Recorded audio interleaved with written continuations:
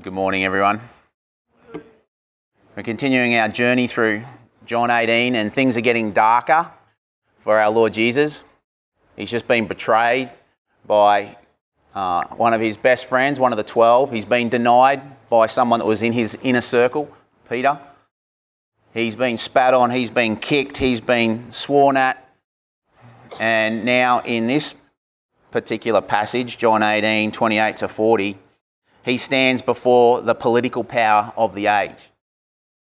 And the question I guess I want to ask as we lead into this message is, how will truth triumph?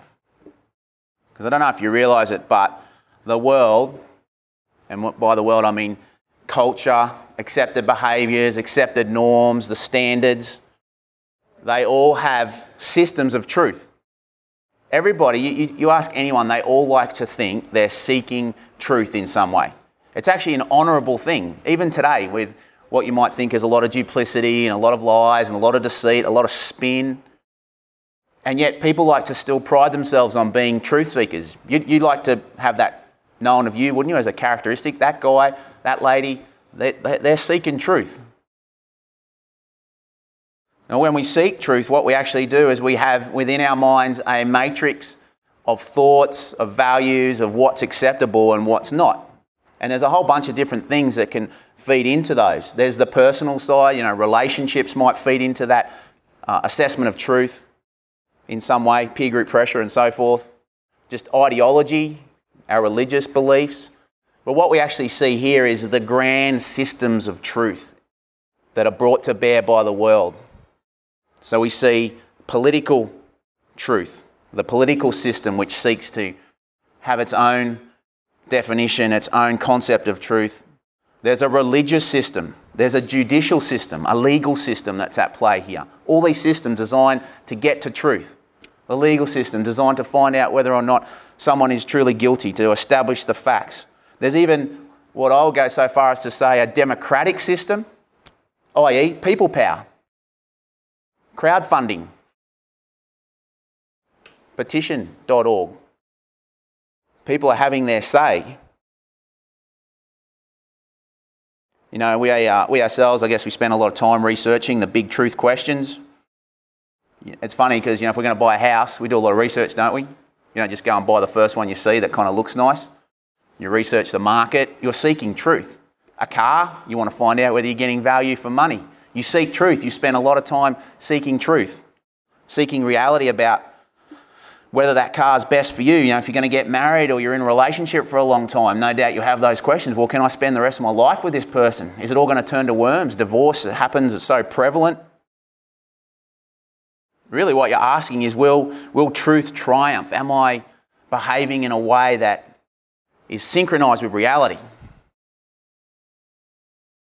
And then we look at this passage, you see all the world's best. You see the world's best politicians, the world's best religious priests, the judicial system, the democratic system, the crowdfunding, the ideology. You see the world's best for that day.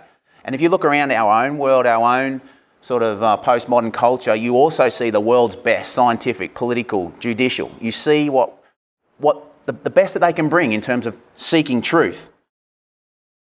And you ask any one of those people and they'll say, yeah, it's not perfect, but we're seeking truth. And surely these systems will not fail us. Surely truth will triumph. Truth will triumph.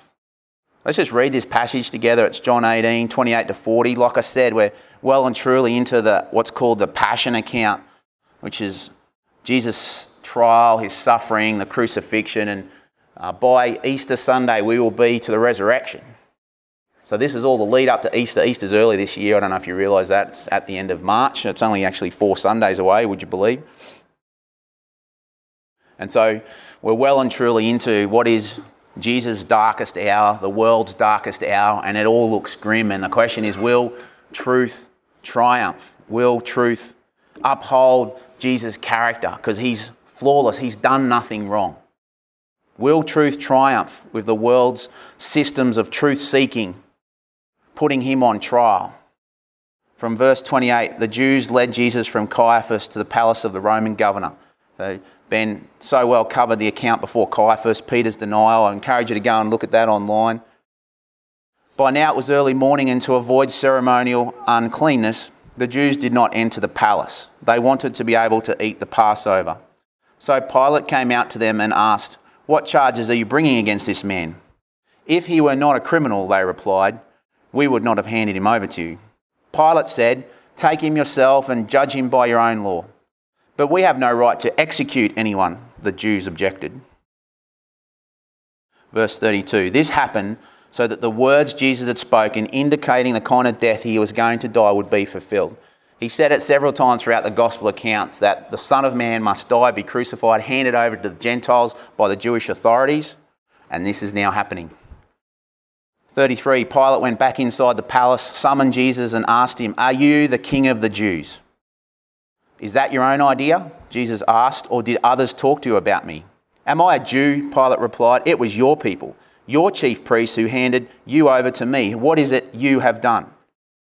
Jesus said, "My kingdom is not of this world. If it were, my servants would fight to prevent my arrest by the Jews, but now my kingdom is from another place." "You are a king then," said Pilate. Jesus answered, "You are right in saying I'm a king. In fact, for this reason I was born, and for this I came into the world, to testify to the truth. Everyone on the side of truth listens to me." I just want to say that again. Everyone on the side of truth listens to Jesus. Everyone on the side of truth listens to Jesus. "What is truth?" Pilate asked. With this, he went out again to the Jews and said, "I find no basis for a charge against him, but it is your custom for me to release to you one prisoner at the time of the Passover. Do you want me to release the King of the Jews?" They shouted back at him, "No, not him. Give us Barabbas." Barabbas had taken part in a rebellion, and from the other gospel accounts we find out he was a murderer. He was probably a thief as well. He was the worst of the worst. Let's pray. Father, we want to seek truth, but between us and truth are various types of lenses that we wear. We do not see you as we should. I pray that today we would. In Jesus' name, amen. So will truth triumph? Or another way to put it is, how will truth triumph? How will truth triumph? How will the truth of Jesus triumph? The truth of who he is, the truth of what he's done.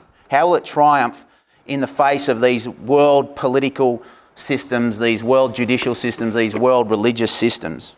I mean, surely they'll establish the facts, won't they? Won't they establish reality? Establish and acquit an innocent man? I mean, Jesus, what has he done? Like, help me out. What's he done in the last 18 chapters of John? Bit of revision. Barb, what's something? Yeah, anything. Because healed. Yeah, he's talked about being the Son of God. I am. We'll talk about. He's fed a lot of people. I like that one. He's walked on water. Why did he walk on water? The disciples were in trouble. Got out to them. Yep. Sorry, what was that, Colin? Yeah, there's been glory. That's not so much covered in John, but in the other gospel accounts. He withstood temptation in the garden. We saw that a couple of weeks ago. He raised the dead. He got angry about the temple kind of commercialism that was going on. What you see over and over again in Jesus is nothing but noble heroics. Nothing but other-serving heroics. He just serves, he teaches, he loves over and over again. And this love isn't a kind of feel-good kind of love. It's tangible, it's real, you can see it. Like I said before, how would you know? Take away all the words, take away all the feelings. How do you know someone loves you? Look at what they're doing. Listen to what they're doing. Listen to what Jesus does, and you see an awesome man. You see a beautiful man. You see God in the flesh. So surely the systems of truth will establish reality, establish facts. Let's start with religious truth. In verse 28, the Jews, so whenever John talks about the Jews, he's talking about the Jewish authorities that are generally in opposition to Jesus. The Jews led Jesus from Caiaphas to the palace of the Roman governor. As we were told last week, Caiaphas was the high priest at that time. He is the embodiment of a religious system at least 1,500 years old, Judaism. He is supposed to be the best of the best. He is supposed to know more about the law than any other person. He is the only one that can go in and make the sacrifice every year in the Holy of Holies. He is the one that is supposed to be the law embodied. Will Caiaphas get it right? Will Caiaphas recognise truth? He has studied the scriptures his whole life. He would know the scriptures better than anyone here, I can guarantee it. Better than modern scholars. He doesn't have to do heaps of exegesis to get the historical context. He's living it. He knows it. Will he get to truth? Caiaphas, will you see truth triumph? What's the answer? No. He takes Jesus, who at least previously we know has written the law, if we believe that all the scriptures are inspired, and he condemns him. He condemns him. Well, Caiaphas might have been corrupt. Now remember, Caiaphas is like the Pope back then. Can you imagine the Pope putting someone to death illegally? That's the kind of weight that's happening here. It's like all the way through John, there's been these altercations between Jesus and the priestly system, between the religious system, and it just gets worse and worse. It gets ratcheted up until eventually they're putting him on trial. But what about the code? Because it's just the written code. It's just black and white, right? It's just print on the page. Like surely the precious words on the page will see Jesus justified. So if you look at the second part of 28, it says, by now it was early morning, and to avoid ceremonial uncleanness, the Jews did not enter the palace. They wanted to be able to eat the Passover. So here is the law, here is the code, and there's hundreds of them. There's over 600. And there was this idea about keeping yourself clean, and so what the Jewish authorities and the Jewish religious figures did was they added stuff. And so what they've done here is they've said, listen, we can't associate with Gentiles when the Passover is going on. However, so we're not going to go into their house, but if it's open courtyard, we can go in there. That's okay. So what they're doing is they're going, let's be careful about our uncleanness. And John has set this up in an ironic kind of way. We all see, don't we? We all see what's going on here. Like the Jews' hypocrisy is in kind of stark contrast to Jesus' innocence. We see it now, but it wasn't seen then. As the Jews point out later on in verse 7 there, we have a law, and according to that law, he, Jesus, must die because he claimed to be the Son of God. They're absolutely right. There is a law that talks about that. But what's the problem with it? What's the problem with condemning Jesus because he said he was the Son of God? He actually is. So if they'd have established that, if they'd have done what the law told them to do, to investigate thoroughly, what would you have done? Like, say you want to establish if someone is the Son of God. You're there now, guys. You're one of the priests. And maybe you're someone who's having a few doubts. Maybe you're like Nicodemus. We'll find out about him later in a few weeks. Maybe you're having a few doubts. So someone has come to you and he says he's the Son of God. What would you do? Yeah, you'd go and get witnesses. And you start hearing all these stories about miracles. I'm going to go and talk to Lazarus. And he says, yep. I was dead for 3 days, man. Go and talk to my rallies. Or you could go and talk to the blind man. Remember the blind man a few chapters back? Blind for most of his life. Or the crippled man. You would talk to any of them and you would just get account after account after account of supernatural power. And you would have to do something with that. But you don't see any sense of that. All you see in the other gospel accounts is them bringing witnesses, 2 or 3 witnesses, because that's what the law said. And you know what happens with the 2 or 3 witnesses? Do you remember from the other gospel accounts? They all contradict each other, but their testimony is still accepted. We have a law, the Jews say in verse 7, and according to that law, he must die. Well, what else does the law say? I mean, surely truth will triumph in this written code. It says, you shall not murder. So if you condemn a person illegally, what is that? To death? Murder. If you tell lies What commandment have you broken?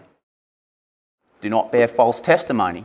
If you're in charge of a judicial system and someone tells you lies and you know someone's lying, because let's say Tim says the sky is blue today and I say the sky is black today, and all you hear is those two accounts, one of us is lying. One of us is wrong. But if you then just accept it anyway, no, he's still guilty. So some are saying Jesus said this, some are saying Jesus said other thing. It's just all confusing. And yet you're the guy in charge and you go, oh, the law says 2 or 3 witnesses. There's my 2 or 3 witnesses. You are just as bad as them. So now the people that are supposed to be in charge of the written code, supposed to know it the best, shall not murder, they're going to murder. Shall not bear false witness, they're bearing and accepting false witness. Will the written law bring the triumph of truth? No, it doesn't. Because who is in charge of interpreting the written law? Men, corrupt men. They ignore it, they distort it, they embellish it, and ultimately it has no truth-bringing power when it really counts, when before them is the Son of God, is God. I just find that so amazing. What about political truth? In the form of Pilate. Pilate is the governor of that region. He has ultimate power. He has Caesar's authority and power. He can save Jesus or he can put Jesus to death. Anyone seen that before? Anyone know what it is? It's called the Pilate Stone. It was discovered in 1961 in one of the Caesareas. There's a few different towns called that down on the coast.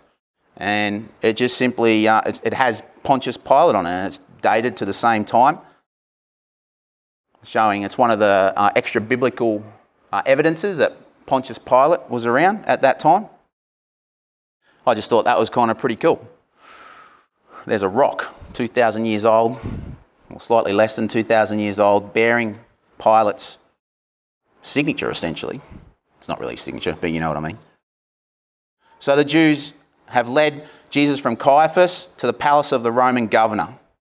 Pilate comes out in verse 29 and he says, what charges you're bringing against this man? He's doing exactly the right thing. He wants to know what is going on. I need to establish the facts. And they say straight away, they're already preempting things. If he were not a criminal, we wouldn't have handed him over to you. Pilate says, take him yourselves and judge him by your own law. Now he's going to say that a few more times. You've got this very dramatic scene where he's going into Jesus to talk to him to try and establish the facts. Then he goes out to the crowd. He's kind of right on the edge. He's at a crossroads. He's like, I know this guy is innocent of at least breaking Roman law. There's no reason to condemn him. But every time the crowd gets angrier and he's teetering. We know from other gospel accounts his wife has a nightmare. He says, leave that man alone. Don't have anything to do with him. She's scared. And so Pilate's like wavering. He is the political power. And then in verse 31 he says, take him yourselves and judge him by your own law. Pilate has the power to save Jesus. Does he? There's only one possible charge that they could make stick. And that is that Jesus has said he is a king. If he's a king, well, there can't be two kings. So therefore he's in competition for Caesar. And that's what the Jews seize on. That's ultimately what they seize on. So, well, if you really are a friend of Caesar, Pilate, then you will condemn this guy because he's saying he's a king. And I love verse 36 because Jesus knows exactly what he's thinking and he preempts it. And he says, my kingdom is not of this world. If it were, my servants would fight to prevent my arrest by the Jews. It's such a brilliant answer if you think about it. It's such a brilliant way of preempting a false accusation. Because if you think about it, we know that Jesus' servants were going to fight, weren't they? And Jesus put a stop to it. But we know that Jesus is the real king. We know because we've got the benefit of hindsight that he is the ultimate redeemer, the resurrector. There is a kingdom coming, make no mistake. And when Jesus returns, what we talked about yesterday, it'll be in a white charger. He'll be a warrior king. He's coming back with power. In this first encounter with earthly powers, he comes as a suffering Messiah, a suffering Saviour. And so whilst it's true that Jesus is a king, He at this stage is no threat to Caesar. But do you know who Caesar bends the knee to now? Jesus. Do you know who Pilate bends the knee to now? Jesus. Some people think Pilate may well have become a Christian. In fact, I think it's the Ethiopian or one of the Eastern Orthodox churches venerate him as a saint. I don't know about that. The scripture doesn't really tell us. He certainly had his doubts. But I can tell you, without a doubt, he now bends the knee to the Lord Jesus because Jesus is king. But for now, he says, my kingdom is not of this world. If it were, my servants would fight to prevent my arrest by the Jews. He's just defused any accusation, and he is honest, authentic, true. Pilate, will truth triumph? If you look further down, we'll go on to this next week, verse 4 of chapter 19. He comes out again to the Jews. Pilate comes out again to the Jews. He says, look, I'm bringing him out to you to let you know I find no basis for a charge against him. That's based on what we just explained there. He can't pin anything on Jesus. He then tries to set him free. His wife tells him to do the same. But ultimately, remember what he does in a symbolic gesture? He gets a washing basin in front of the crowd and he washes his hands. This is in the other gospel accounts. And he says, his blood, this man's blood, is not on my hands. And do you remember what the crowd says? Let his blood be on us and our children. You know, this crowd, with its political system, its religious system, which have failed to bring truth, are not only now condemning themselves, but if they had had their way, condemning their children. Aren't you glad that God is gracious and that any generational condemnation was put onto his son for those that would bend the knee to the Lord? And then in verse 16 of chapter 19, Pilate hands him over to be crucified. The political power of the day, the truth-seeking system, subverts its own system. It's unjust. It illegally condemns an innocent man to die, and he knows it. Pilate knows it. And at the same time, verse 40, do you see what he does? It's just like he's just ratcheting up his own condemnation. He ratchets up this kind of spotlight that's being put on the deficiencies of this truth system. He releases a murderer. He actually releases the guy that is a threat to Caesar's power. Political truth fails. Some might say, if only we had science back then, if we had scientific methods. Science is now seen as a truth system, and I wish I had more time to go into this. It's awesome. I love my AMROC, even though I knocked the mirror off it yesterday, but anyway. It's well engineered. Germans really know how to build diesel engines. You know, that's good science. But do you know the 20th century was the bloodiest century ever? It was the most scientific century ever, most scientific advances. No one will dispute that. And yet it was the bloodiest century. We killed more people in the 20th century than we have killed ever because of our science. The death camps, they weren't put together by arrogant German Nazis like you see on the movies and so forth. I'm sure they were there. They were put together by scientists. Sophisticated ways of killing people, lots of people at one time. They had to put their best brains to that job. They had to get the best science happening for that job.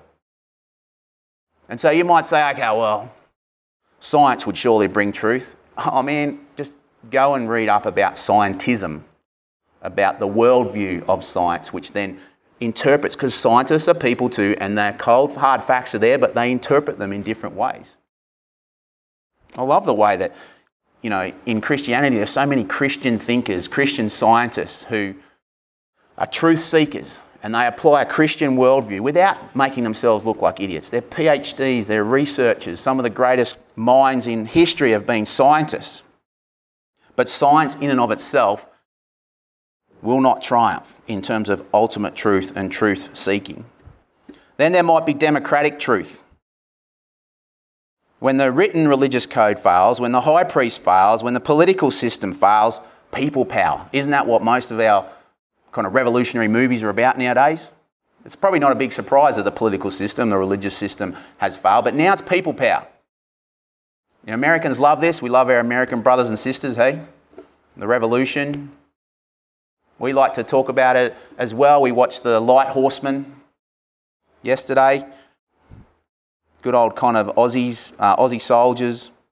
We like to think of ourselves as a little bit rebellious in Australian society. That's all about democratic truth, democratic power. You can go online and start a petition right now. The crowd had every reason to sign a change.org petition to acquit Jesus, because they all knew as well that Jesus had loved, served, taught his whole life, been rejected and just kept doing it, never overreacted. Jesus healed, he served, he loved, he taught. And it's interesting because if you look at verse 33, Pilate comes in, he says, are you the king of the Jews? And then Jesus says it so brilliantly, is this your own idea? Or did others talk to you about me? Now you have to understand, in Hebrew thinking, in Hebrew rhetoric, in terms of ways of arguing, they often ask a question, not necessarily expecting an answer, but just to bring out a point. Like if you came to me and said, all these people are saying stuff about, if you came to me and said, you are arrogant. And I knew you'd been talking to a whole bunch of people that didn't really know me, and I said, is that your idea? Or did you come up with that yourself? It's a way of getting you thinking. It's a way of going, hang on, where am I getting my truth from? And Jesus does it so brilliantly because he pegs Pilate. What is ultimately driving Pilate here? The fear of what the crowd might do. And then the fear of what if Caesar hears about it, he's responsible. Pilate is being driven along like so many politicians by popular sentiment. And that's the trouble. The democratic system is awesome. People power is awesome. But what if all the people want to kill babies at 7 or 8 months in term? Just prior to term. And they all vote for it. And then what about in about 30 or 40 years where you're not actually seen as useful to society anymore? So at about age 70, someone determines that because the crowd wanted it, the democratic system wanted it, it got voted in, and so you're euthanised, taken off to a quiet place. I know that's extreme, but think about it. If there's enough democratic power, then those kinds of things can happen. Just like if you were Jewish or you were homosexual in World War II, in Germany, people power, we'll bring Hitler into power. We love him. We love the way he speaks.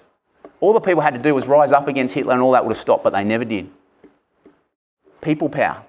People power is awesome, but it also is insufficient when it comes to ultimate truth. You know what they eventually say? People power. This is what they say. Crucify him. Let his blood be upon us and our children. So the people power of the day subverts its own values. It unjustly, illegally condemns an innocent man to die and demands the release of a guilty man.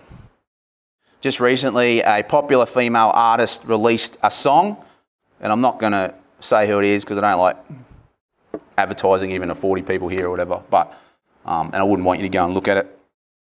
It's essentially about sex and then going to a particular restaurant afterwards. And it's weird lyrics. Did you know that sales at that restaurant spiked 33% after that song was released in America? So people power is extraordinarily strong in our own democratic nation, in our own popular culture, but it also can be so wrong. Will truth triumph? Well, the Jews were driven by jealousy, which caused hardness. It made them see their truth in a particular way, inverted commas truth. Pilate was driven along by popularity, by fear. The people were driven along by peer group pressure, probably fear as well. They were all truth seekers and they were all distorting the truth, ignoring the truth, embellishing the truth, rejecting the truth. The world has all these truth systems and they all failed. And do you see the irony? This whole passage is infused, it's dripping with irony. What did Jesus say he was? I am the way, the truth. Did he say, I know the truth? No, he said, I am the truth. So the irony is that the one who is I am the truth, God who is truth, is standing before all these world systems. The world systems can, in a real sense, look into the eyes of truth and they get it so wrong. The religious truth finds him guilty. Political truth finds him guilty. People truth, people power, guilty. Jesus, guilty. They get it so wrong.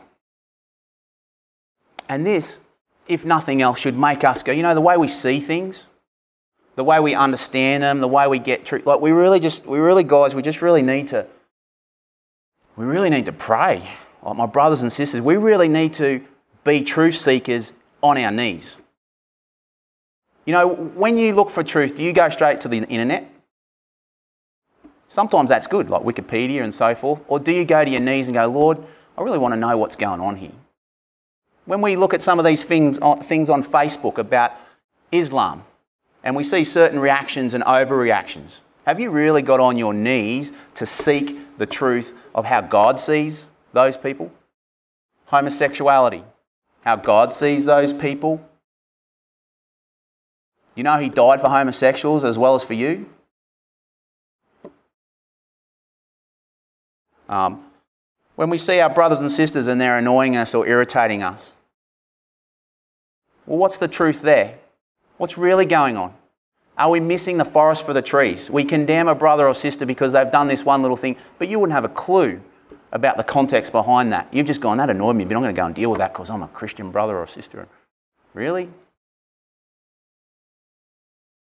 Have you really sought truth? Have you really taken that to God and gone, I need to pray about this first? Or maybe I'm genuinely concerned about my brother and sister, but have you taken it to the Lord to seek truth? Or do you condemn like these condemned by distorting, embellishing, or ignoring what's really going on? So what is truth? Verse 37, "You are a king then," said Pilate. Jesus answered, "You are right in saying I'm a king. In fact, for this reason I was born, and for this I come into the world, to testify to the truth. Everyone on the side of truth listens to me." What is truth? Pilate asks. That question used to infuriate me in the Bible. I don't know if you ever watched those movies where the superhero has awesome power, but for some reason maybe kryptonite's affecting them, or and they can't, they're getting beat up by Lex Luthor. I'm talking about Superman there, obviously, but you're just thinking, come on. And the villains are kind of gloating. And you just know this isn't right. It's unjust. And you just wish that superpower had come back so it could be unleashed.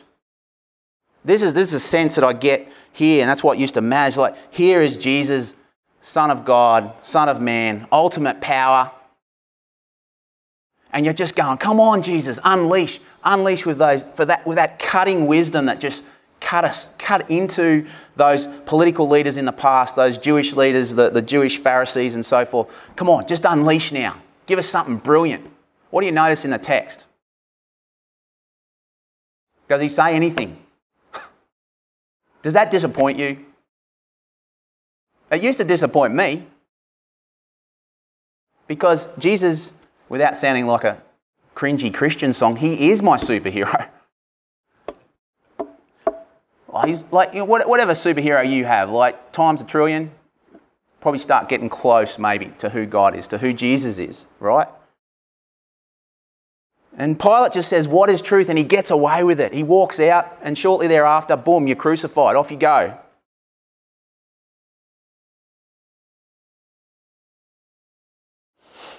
He says nothing.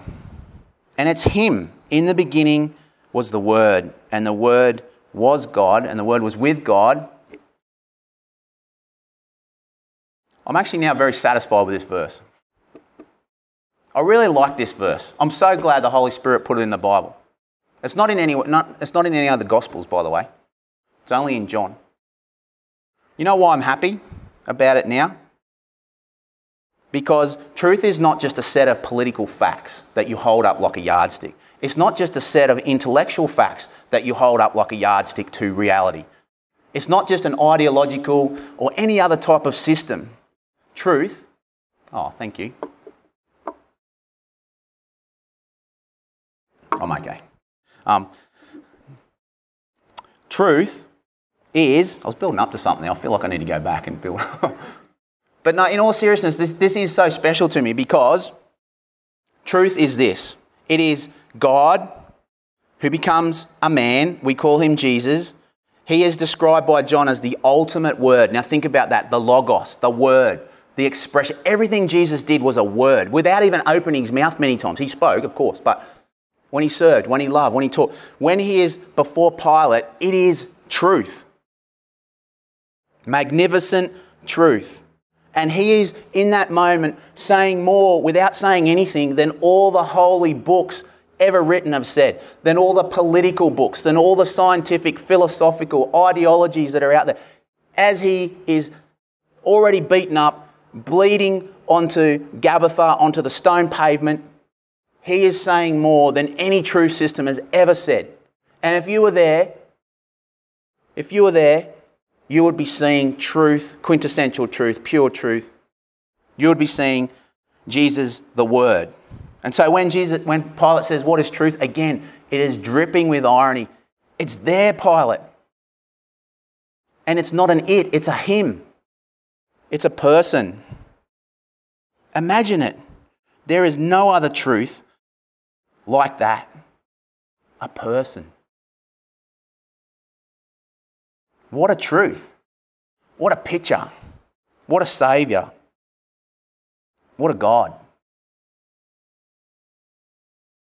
You know, one day the political powers, as I alluded to before, the religious powers, the ideological powers of this world, of this system, will bend the knee to this same person who was bloodied on that stone pavement.